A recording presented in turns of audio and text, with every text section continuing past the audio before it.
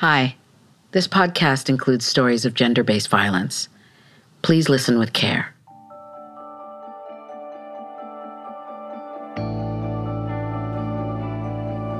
Welcome to Signal for Help. I'm Nanaba Duncan.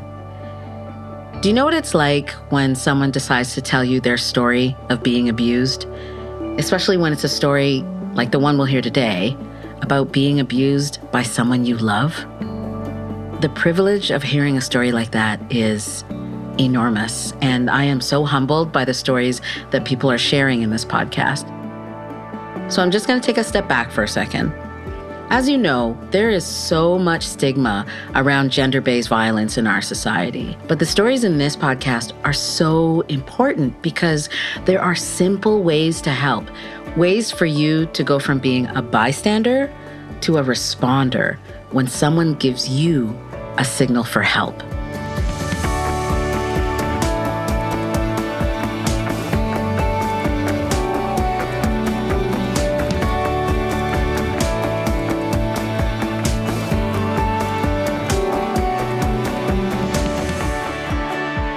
When we first set out to make this podcast with the Canadian Women's Foundation, we knew our goal.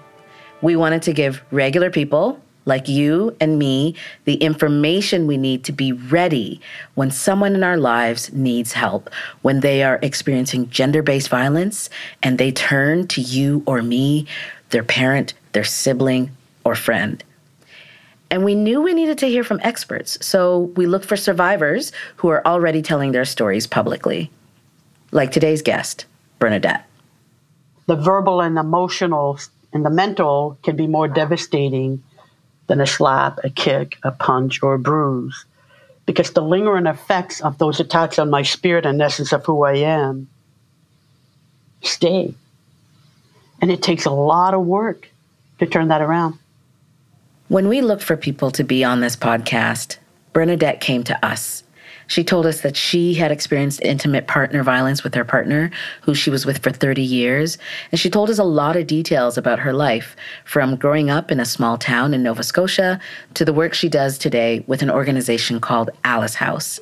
And at Alice House, Bernadette helps women navigate the court system as they start their lives over, away from domestic violence. Let's get to know Bernadette. What exactly does a court support services coordinator do? The role is to create a meaningful court plan that's aimed at stopping the violence and helping to repair the harms that have been caused. Also, advocacy and support services is one aspect of my role, providing support for women that are navigating the court system and the services. That's a lot, Bernadette. It is a lot. Yeah, that's a lot that you do. So I imagine every day is different. Every day is different. It absolutely is. You really don't know from one day to the next, but you take whatever comes and you deal with it in the best way that you can. When did you know that you wanted to help people as a career? What an interesting question. It came early for me, and I consider myself one of those fortunate ones where I didn't have to struggle throughout life to figure out what I wanted to do. So for me, it began in my teens, actually, my mid to late teens. And I think it grew from there because I would often be told by some of my peers or just my friends' parents who would often say, "You're so easy to talk to," or "You don't judge people." And coming from a background of large family and just seeing the community in which I lived and some of the challenges and how people had always struggled, and my friends, my cousins, because again, I had a large extended family as well. So I've had some exposure to some of those challenges that we face, both as an individual, as a family member, and a community member. So yeah, I knew early on. You mentioned challenges. Tell me about those challenges. Growing up in a large family of 13, both of my parents worked outside of the home. We grew up in poverty. But one thing we never did without food, we never did without clothing. We had the basic needs. We had shelter, clothing, and we were loved in the best way that they knew how to. And yeah, so coming from a large family and a small village with a population of just over 2,000 people and not really having a lot of the extra stuff that I guess we know as today. There was no internet back then, and you had 3 channels on the TV. For us, it was a struggle even to have hot water. I can remember us having an outhouse. And as kids growing up, we oftentimes would just go and find our own ways of amusing ourselves. And so I was one who spent a lot of time at the beach near the water. So that was a lot of where I would escape to when things would become overwhelming or too much. Do you think any of that has prepared you for the work that you do now? I would definitely say yes to that. I think it's given me a deeper understanding just for the struggles that people face in general. I think for me, the most difficult period would have been probably once I hit my teenage years. I think that was really where I had my greatest struggles. My dad, he ruled with an iron fist, let's say. So corporal punishment was very real in our household. That was the way in which we were raised. And I understand that going back to those days and those times, that's just the way things were done. And we never used words like physical abuse or violence, or it was just to us, it was discipline. When you did something wrong, that's how it was taken care of. And having witnessed that with younger siblings, it definitely had an impact. It created anger for sure, where I was definitely angry with my dad. With my mom, she worked outside of the home and they did the best that they could to provide. But a lot of the emotional stuff wasn't there. And if there's one thing that I often longed for growing up was that closeness with my mother. As a child growing up, my mother wasn't really affectionate at all. But when I take a look and, ponder her childhood, that was kind of the way it was. They were pushed out of the home. And if men came by, they would be pushing the daughters toward these men. And particularly if they were older men and if they were men who may have had money. And that was the way my grandmother was. That's how what she believed. You find a man who's got money and you do this and you look nice and you wear lipstick and you keep your nails clean. And this is what you do to attract those men. But even then, at my young age, I didn't agree with that way of thinking. So when you met your ex, you had in your mind that kind of approach was not the way to be. How old were you when you met your ex? I was 21 when I met him. Yep. And how did you meet? We grew up in the same community, and ironically enough, both of our parents actually worked together at a hotel motel. They were both chefs there. So there was that family connection was already there. So at what point did you start to notice that the relationship wasn't going well? Well, he was angry. Like I knew that he was still carrying some residual stuff from his marriage that he had. So in terms of some of those signs, when name calling would start, or he would become very critical of things that I would do or things that I wouldn't do. So you're in this relationship where he is saying negative things to you, and I'm imagining that you are telling your family or sharing with friends. How did they support you? I have to honestly say that I didn't really have friends. I've had acquaintances and maybe like relatives, childhood friends, but honestly, I didn't really have friends. That's not a lie. That's the truth. And so in terms of family, because there was a period of time where I'd be completely isolated, there was no real connection, and that would go on for long periods of time where there'd be no connecting with family. So I was basically on my own. And then there were times where family would have witnessed, let's say, times of where he would have verbally shamed me. So if he didn't like what was said, he would just get up and leave, oftentimes, which is what would happen. And then, of course, if he's leaving, I'm leaving too, because we came together, so I got to leave with him. And then sometimes that would just continue to ensue in a verbal disagreement or argument.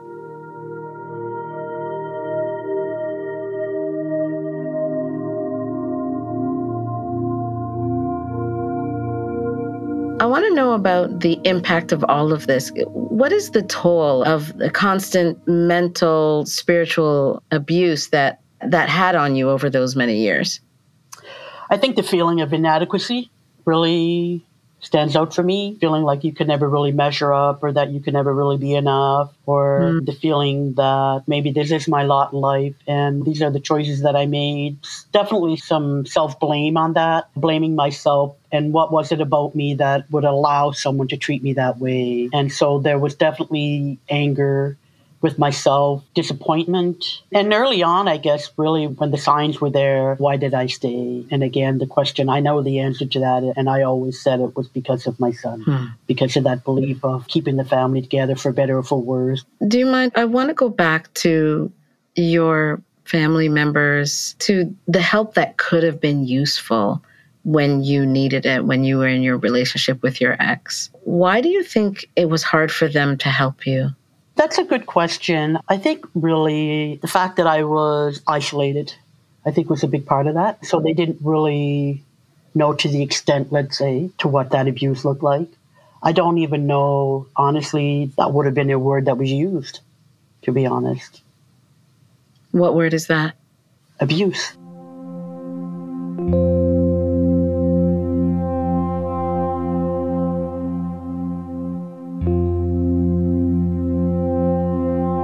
When you were ready to leave, did they know? Throughout the years in the relationship, I had definitely verbalized that many times. I did leave multiple times, but I kept going back. I didn't stay away. And of course, I think there was definitely a dependence there. There's no question about that, particularly with the financial piece. Not really feeling like I had anywhere to go, not really feeling like I did have the support of my family. And even here, up to 4 or 5 years ago, when I did decide to leave, I reached out to my family in terms of where was I going to stay. And I reached out to 2 family members, and they both denied me shelter there with their families. So again, that was a bitter pill to swallow. You reached out. The time when you're ready to reach out and you're ready to swallow. You don't get the help that you need. Yeah. What would have helped you beyond, if they had taken you in? What else would have helped? I think just being supportive, honestly, and non-judgmental, just leaving a space for me to sort through what had happened and what had been happening on my own time, and just to be there without even questioning or asking. I think too, because we get tired of having to have the same conversation over and over and over, and all that really goes with that. I wanted to turn to the responder's role and how a person can respond in a supportive way. And I know you say language is important. If a person sees that their friend or family member might be experiencing violence or has experienced violence with a partner, and they're moving through the legal system, what are a few sentences that they can say to be there for them? One of the things that I've always said is being non-judgmental. I think that it's important to just be there, whether it's present in the physical form, just being there and just allowing a safe space. I think for the individual who has experienced this to really set the pace, I think is what's important. Following their lead, I guess I like to call it that. So I think in terms of supporting that, I think number one is the validating of the experience that number one, I believe you when you tell me that this has been happening. And I think that's really important to validate that experience and letting them know that they're not alone and that I'm here to support you, even if it's just to listen. I don't have to say anything, just to be present with you and walk with you through that journey. And what does that look like? It can look like a lot of different things. In terms of the justice system, obviously the acquirement or the attaining of a lawyer, supporting them, whether it's helping, even if it's just being with them when they make that initial call, or maybe it means driving them to the local courthouse where they can go and make an application for whatever that looks like, whether it's a separation or it could be custody. I think that's really important. And maybe if you have information with regard to transition houses in the localized area, people who have a better sense of the issue of intimate partner violence, I think it's important having that understanding. Yeah, I think that even giving examples, like you can drive them somewhere, that's not something everybody thinks might be helpful, but it really is. I want to ask you this question. When it comes to the women that you work with and support, what is something that you hear from them over and over again about leaving a relationship? What are the patterns? Always children. When there are children involved, it always becomes about the children. And the big thing is custody. That's a huge piece. The fear of not having or the partner taking the children from them, withholding them. CPS is huge. The fear of child welfare involvement, particularly if they're being threatened with things like, I'm going to call Children's Aid on you and I'm going to tell them that you're an unfit parent. I'm going to tell them that your house is a mess, that you're a terrible cleaner, you're living in filth. So those are really the two big ones. Children and then the fear of the children being taken from them are huge. You talk a lot about the language that is used and how important it is to communicate in a way that doesn't re-traumatize or minimize people's experiences.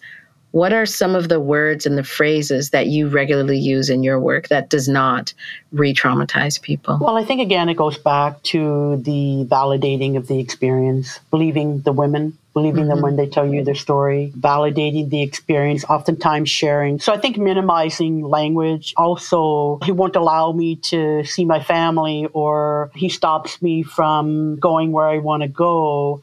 And so the language that I would use is, it sounds like he's isolating you. And isolation is absolutely an indication of power and control, where they're trying to prevent you from having those connections or contacts with family, whether they're jealous because of that or they feel threatened by that. What are those underlying issues when those types of what I call tactics are being projected, let's say. And what is the purpose of reframing the language in this way? What does it do? I think the purpose of reframing the language is making it, it's like, how do I say this? Making it relevant to what intimate partner violence is, being more specific to what intimate partner violence is, using the language that identifies it as intimate partner violence, I think is huge. So when he calls me a name and he puts me down, that's emotional abuse. And making that connection, I think that was really true for me as well, that I didn't really see it as that early on. And it wasn't until it evolved and then I started to realize that this is emotional abuse. This is mental abuse. And that wasn't common language for me going back then, back in the day. I didn't hear that. Oh, that's emotional abuse. That's mental abuse. So having the language gives you power. It does. And I hear that with women when I share with them. So, for example, sharing with them, what does mental abuse look like? What does emotional abuse look like? What does psychological abuse look like? And actually connecting those dots to say, when he's keeping me from my family, that's an attempt to control. That's an attempt to isolate. That's a breaking down of those relationships, withholding the car keys, keeping you from accessing the car so you can go and do whatever it is you want to do, withholding money.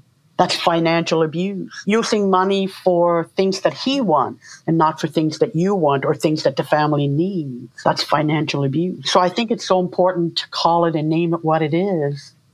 I imagine, though, that when a person hears that reframing, that it's not immediate that you yourself would be using those new terms that you're hearing, right? If I have been saying, he puts me down, and someone tells me that is emotional abuse, it likely takes time, right, for me to now start calling this emotional abuse. At times, absolutely. And I think, again, that is oftentimes related to their experience and the way in which they frame it for themselves in terms of that understanding. So if you think about it, of course, in the context of intimate partner violence and being in a relationship with somebody that you love, you've given your life to, for better or for worse. And then, you're in this relationship and the very person who says that they love you is the same person who uses words that basically diminish your self-worth. So things, as I stated, about saying that you're a whore, nobody will ever want you, you're never good enough, you'll never amount to anything, and that anything that you do is never right. So I think in that context, when I talk about the emotional and the mental, it's as if every negative word that's been said to you has attached itself to you. And that somewhere along the way, when you hear something over and over again, particularly from the person who you love and who says they love you, there's a part of you that begins to question, that begins to say, maybe I'm not the best mother, maybe I'm not the best wife, maybe I could have done that better, maybe I could have did that better. And so you start to question yourself. And in doing that, I think it can become very diminishing in terms of your spirit. So we take on all those things that have been said to us and we start to believe that, and it wears away and it erodes at the very essence and the very core and the very spirit of who you believe yourself to be. I thought I was this, and now you're telling me that I'm not. I thought I was that, but now you're telling me that I'm not. So maybe there's some truth in what you're saying to me. So I take that on and I begin to believe that. And so it's eroding away at my spirit. And this is what I've seen, having worked in Transition House for over 15 years. Women coming through the doors of our shelter and their head is down and their shoulders are down. And there's no essence. There's no joy. There's no happy. because the very core and essence of who they are has been diminished. And I can slap you, and I can kick you, and I can leave a bruise, and I can leave a broken bone. But you will heal from that eventually over time. Bruises will heal. Cuts, broken bones will heal. But my spirit won't heal as quickly as those bones, because I absolutely believe what you have said to me to be true. And I guess that's what I meant when I said the verbal and emotional and the mental can be more devastating than a slap, a kick, a punch, or a bruise, because the lingering effects of those attacks on my spirit and essence of who I am stay. And it takes a lot of work. Wow. It takes a lot of work to turn that around. To build yourself up to a point of where you now believe in yourself, where you love yourself. And I think that's what happened to me. I fell out of love with myself. I lost my love. I did. I lost the love of myself. I truly did.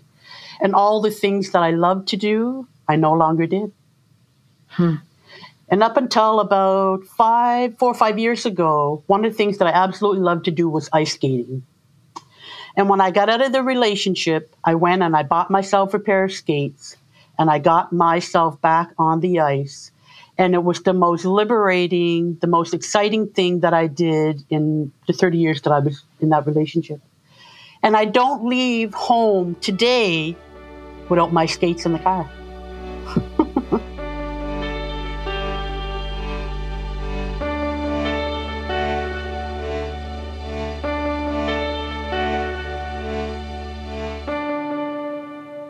In light of everything that you've talked about, what attitudes have you seen in the courtroom with courtroom administrators and others in the courtroom that re-traumatize folks?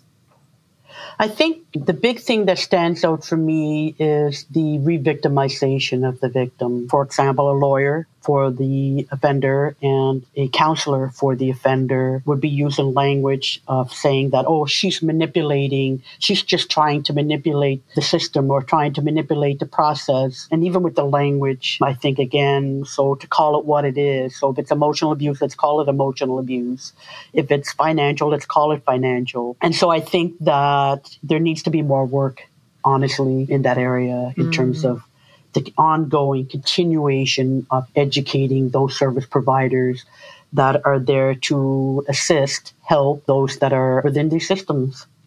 Now, taking it outside of the courts, what should a responder say or do for someone who is leaving an abusive situation or considering leaving one?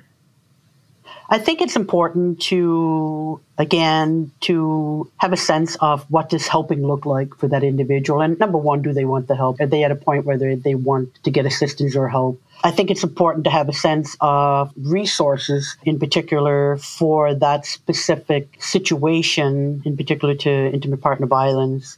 I think it's important to know the resources for those areas. And again, I think being non-judgmental, because I think that is definitely a challenge still for women trying to navigate, whether it's leaving the relationship or navigating the systems in which now they're caught up in because of the separation that has come due to the intimate partner violence. Bernadette, you've been really helpful here. I appreciate everything that you've said. Thank you so much for sharing your story. But for the grace of God, I'm here today.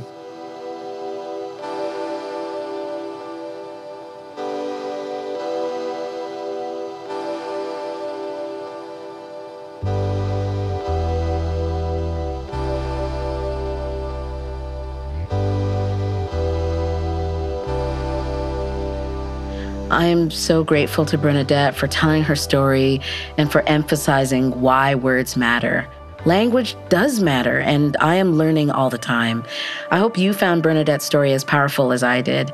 And if you want to learn more about what you can do when someone needs your help, you can go to the Canadian Women's Foundation website. You can sign up to be a Signal for Help responder and join the learning journey, Or take the mini course online. It takes about an hour and helps you practice by making choices in specific scenarios. I did it myself and I found it very helpful. After all, when you know how to respond to the signs of abuse, you can change the story. Take action at signalforhelpresponder.ca. Signal for Help is a podcast from the Canadian Women's Foundation made by Media Girlfriends. Producers of this show are Garvia Bailey and Hannah Song. Associate producer is Elena Hudgens-Lyle. Post-production is by David Moreau. I'm Naba Duncan. Again, if you're feeling like you need support, go to signalforhelpresponder.ca and click on Get Help for links to services and information. Take care of yourself, and thank you for listening.